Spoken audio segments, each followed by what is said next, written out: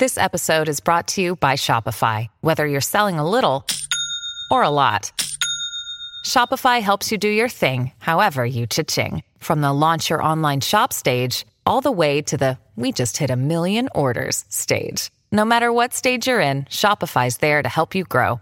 Sign up for a $1 per month trial period at shopify.com/special offer, all lowercase. That's shopify.com/special offer.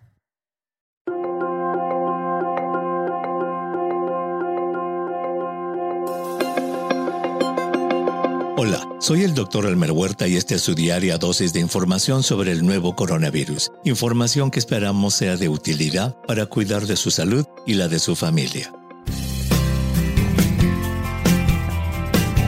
En primer lugar, quiero agradecer a todos los millones de oyentes que siguen este podcast Realidad versus Ficción de CNN en español. Con este episodio número 248, hoy cumplimos un año de llevarles mensajes sobre la pandemia, mensajes basados en ciencia y evidencia.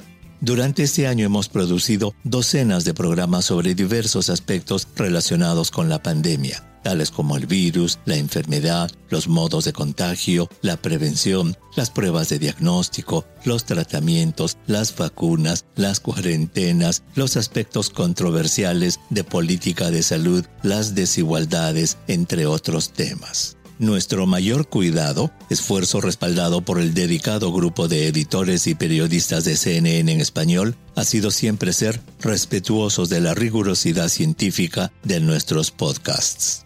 Consideramos que nuestra labor es traducir el complicado lenguaje de la ciencia y expresarlo en palabras sencillas que todos podamos entender, con el objetivo final de que ustedes, nuestros oyentes, tomen decisiones basadas en información certera, basada en ciencia y evidencia. Decisiones que, como lo decimos al comienzo de cada episodio, sean de utilidad para el cuidado de su salud y el de su familia. Ahora sí, pasemos al tema del día, con una noticia que viene de Ámsterdam, en los Países Bajos, sede de la Agencia Europea de Medicamentos, la EMA, que en un documento publicado en su página web el 22 de marzo, hace una declaración de salud pública respaldada por su grupo de trabajo sobre la pandemia COVID-19 y que desaconseja el uso de la ivermectina para la prevención y el tratamiento del COVID-19. De acuerdo con el comunicado, la EMA ha revisado las pruebas más recientes sobre el uso de ivermectina para la prevención y el tratamiento de COVID-19 y, como dijimos, concluye que los datos disponibles no respaldan su uso para tratar esta enfermedad fuera de ensayos clínicos bien diseñados. La EMA recuerda que, como en todo el mundo, la ivermectina está aprobada en la Unión Europea para tratar algunas infestaciones por gusanos parásitos y enfermedades de la piel como la rosácea. Dice también que la ivermectina está autorizada para el tratamiento de infestaciones por parásitos internos y externos en diversos tipos de animales, pero que ningún país de la Unión Europea le ha solicitado autorización a la EMA para usar la ivermectina en el tratamiento de COVID-19. Ya en el episodio del 14 de enero habíamos revisado el proceso que habían seguido los Institutos Nacionales de la Salud de Estados Unidos, que después de revisar los informes y publicaciones científicas de estudios de laboratorio, estudios observacionales, ensayos clínicos y metaanálisis, habían concluido que no había evidencia ni en favor ni en contra de usar la ivermectina para tratar o prevenir el COVID-19.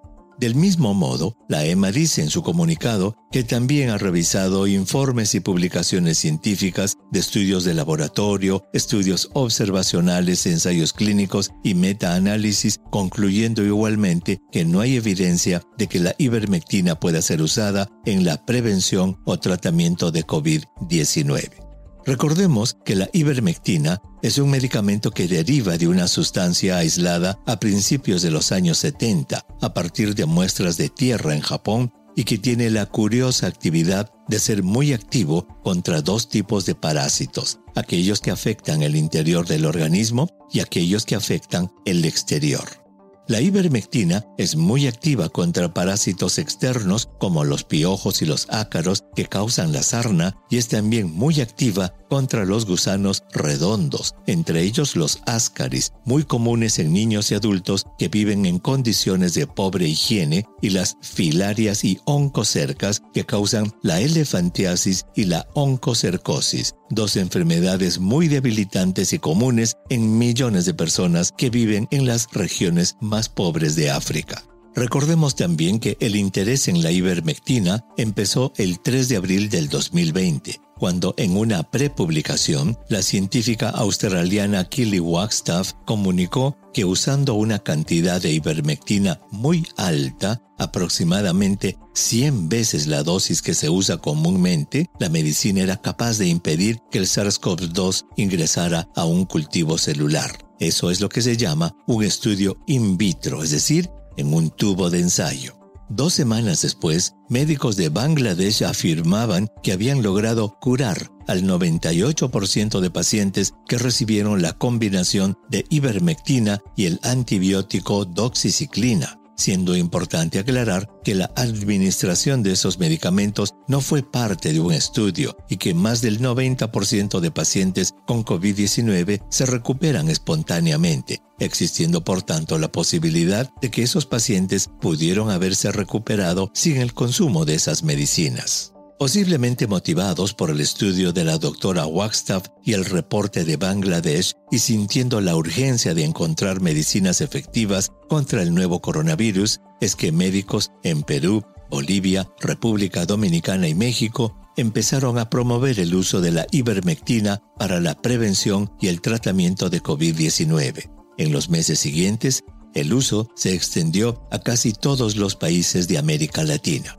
El razonamiento para emplear una medicina sin comprobación científica está basado en ese viejo dicho de que si no se ha demostrado que funcione, tampoco se ha demostrado que no lo haga. Su uso ha sido tan popular en América Latina que ha sido repartida por muchos políticos a miles de personas tratando de ganarse el favor popular, afirmando que el medicamento, incluso el de uso veterinario, los puede proteger del virus. Algunos hablan de que se ha creado un culto o evangelización de la ivermectina, originando incluso teorías de conspiración en las que se afirma que los grandes laboratorios se oponen a su uso por temor a perder dinero en la venta de sus medicamentos. Lamentablemente, su uso indiscriminado ha hecho que la gente que lo toma se sienta protegida, baje la guardia y se infecte. Por otro lado, muchas otras personas con enfermedad severa retrasan su visita al hospital con la esperanza de que la ivermectina los cure. En resumen, tanto los Institutos Nacionales de Salud de Estados Unidos como la Agencia Europea de Medicinas concluyen que las pruebas actualmente disponibles no son suficientes para respaldar el uso de la ivermectina contra COVID-19 y que solo debe usarse dentro de ensayos clínicos bien controlados. Envíeme sus preguntas por Twitter. Intentaremos responderlas en nuestros próximos episodios. Pueden encontrarme en @Dr. Huerta. Y si cree que este podcast es útil, ayude a otros a encontrarlo, calificándolo y revisándolo en su aplicación de podcast favorita. Volveremos mañana, así que asegúrese de suscribirse para obtener el último episodio en su cuenta. Y para obtener la información más actualizada, siempre puede dirigirse a cnnespañol.com. Gracias por su atención. Chao.